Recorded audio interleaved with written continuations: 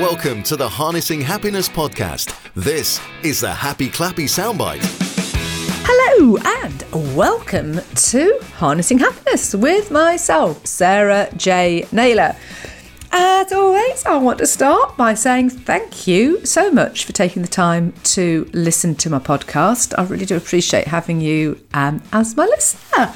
So, I've not long recorded an episode about winning a prize. I say a prize. It was at a networking event for a facial, which was rather marvellous. Not that I realised I was going to be a model on the evening and people were going to be watching me have my facial, but not that it bothered me. But it was a prize, and I discovered it was, to the value of £120, which was absolutely blinking awesome, and it was beautiful, and my skin felt wonderful afterwards.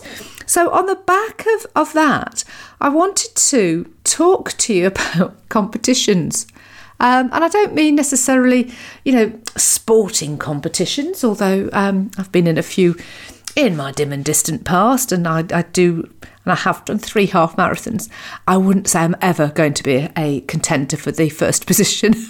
Last position, maybe, but that's a side issue. But I'm talking about competitions that organisations, businesses, people put on to promote their products, their services, whatever it is. People run competitions to raise awareness of, their services and their products. Now, many, many, many years ago, when I was married, I was with my ex-husband for 20 years, in case you were interested. And I didn't really have a life, in case you're interested. And during the latter part of the time we were together, because I didn't go out, I got my son. I left my ex-husband after 20 years when my son was 6. And that was 15 years ago. So you can do the maths. Anyway, I didn't really have a life. I didn't do anything. I didn't go anywhere. I certainly wouldn't be doing anything like this because I think mobile phones had only just come out. Just a far cry. Technology's gone a long, long way in a short space of time.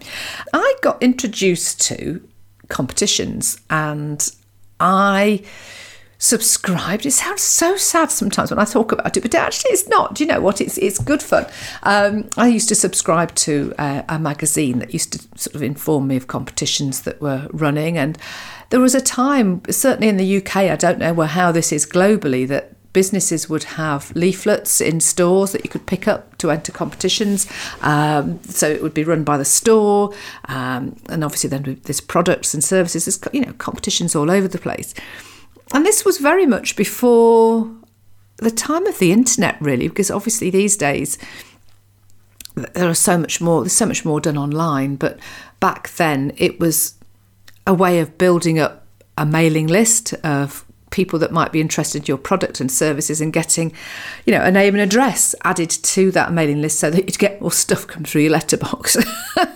So back then there were competitions, I think. Maybe it's because I'm not looking out for them so much now. But back then, I was on full alert. And this is the thing, you set intentions, and once you actually have that intention in mind, you are on alert for things arising, which is why generally it's important to be aware of what you're putting out there, what you're thinking, how you act, think, behave, etc. Because what you are thinking of will suddenly appear more frequently. You will see things because you're tuned into what you actually want to spot, see, hear, what have you. So back then, I was tuned into competitions. So I could spot a competition sign at 50 paces.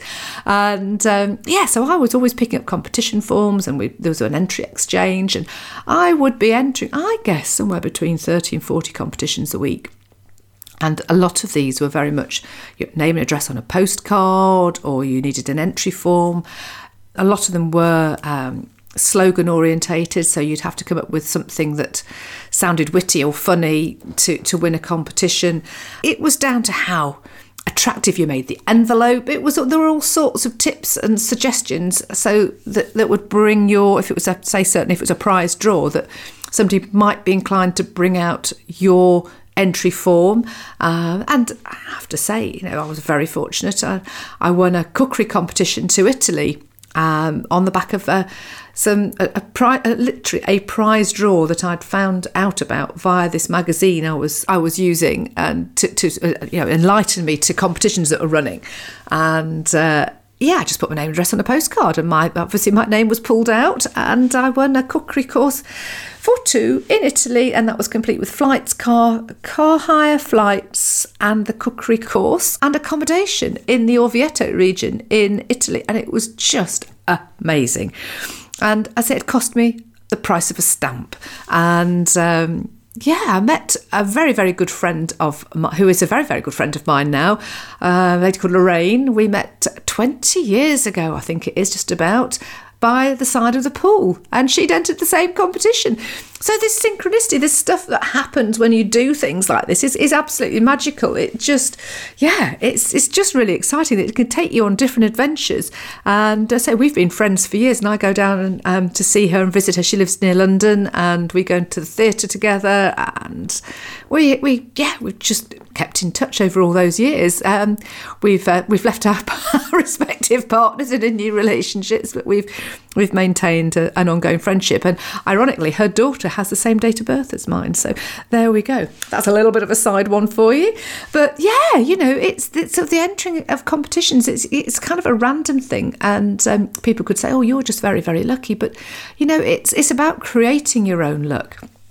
I mean, right as a child, I entered competitions in kiddies magazines, and there was, a couple of things that I'd won. I think one was an album and something else. And I used to like doing tombolas, where they put all the raffle tickets into a tumbling machine, and then they'd pull them out, and you'd see what you'd won. I remember winning a box of chocolates once. That was a good win.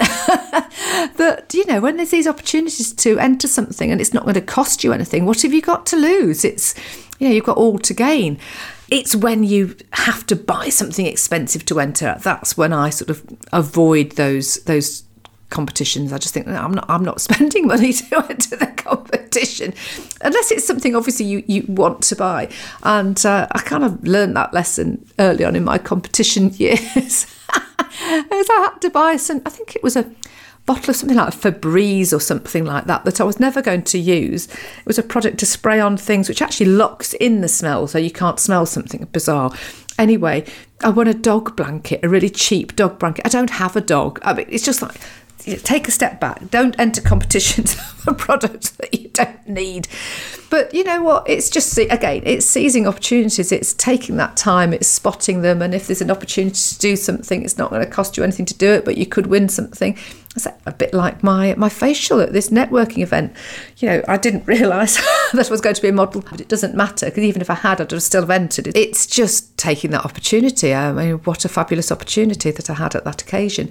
And the things that I've done over the years because I've entered competitions, and as I say, I don't enter them like I did, and I don't think they exist in the same way, if I'm brutally honest, since the onslaught of the internet, because the volumes of people that can enter has increased considerably, and it's not going to cost organisations in the same way that would have done, and they can get more entrants. So it's about picking out those competitions that are likely to have less entrants, not more, if you want a top tip from me.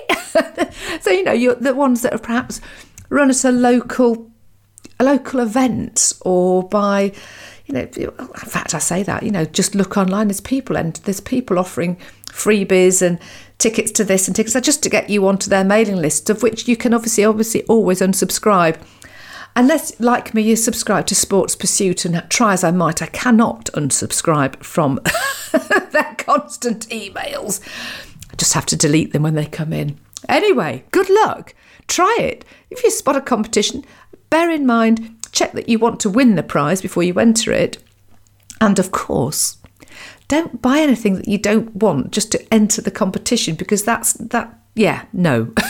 If it's going to cost you a lot of money to enter a competition, and you've got, one in several million chances of winning, you don't want to be paying out for something like that. But increase your opportunities of doing stuff. You never know when you do something like that that's random, where it could lead you. As I said, from just a couple of examples of having a facial just recently, to 20 odd years ago meeting Lorraine, who is now a really long-standing fabulous friend of mine, who I go to see on a regular basis and visit theatre productions in London. So, yeah, it's taking chances and seeing what happens and what's synchronised. It's exciting, isn't it? Anyway, if you've enjoyed this chat from me about competitions and increasing your chances of luck, please do rate, review, subscribe, follow, whatever it is you do on your podcast platform.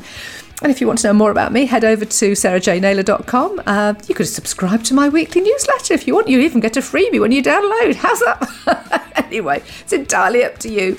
And again, thank you for listening. So take care until next time. Cheery bye for now. That was the Happy Clappy Soundbite. Hear full-length episodes of the Harnessing Happiness podcast, released every Tuesday. And for more exclusive content from Sarah, just visit sarahjnaylor.com.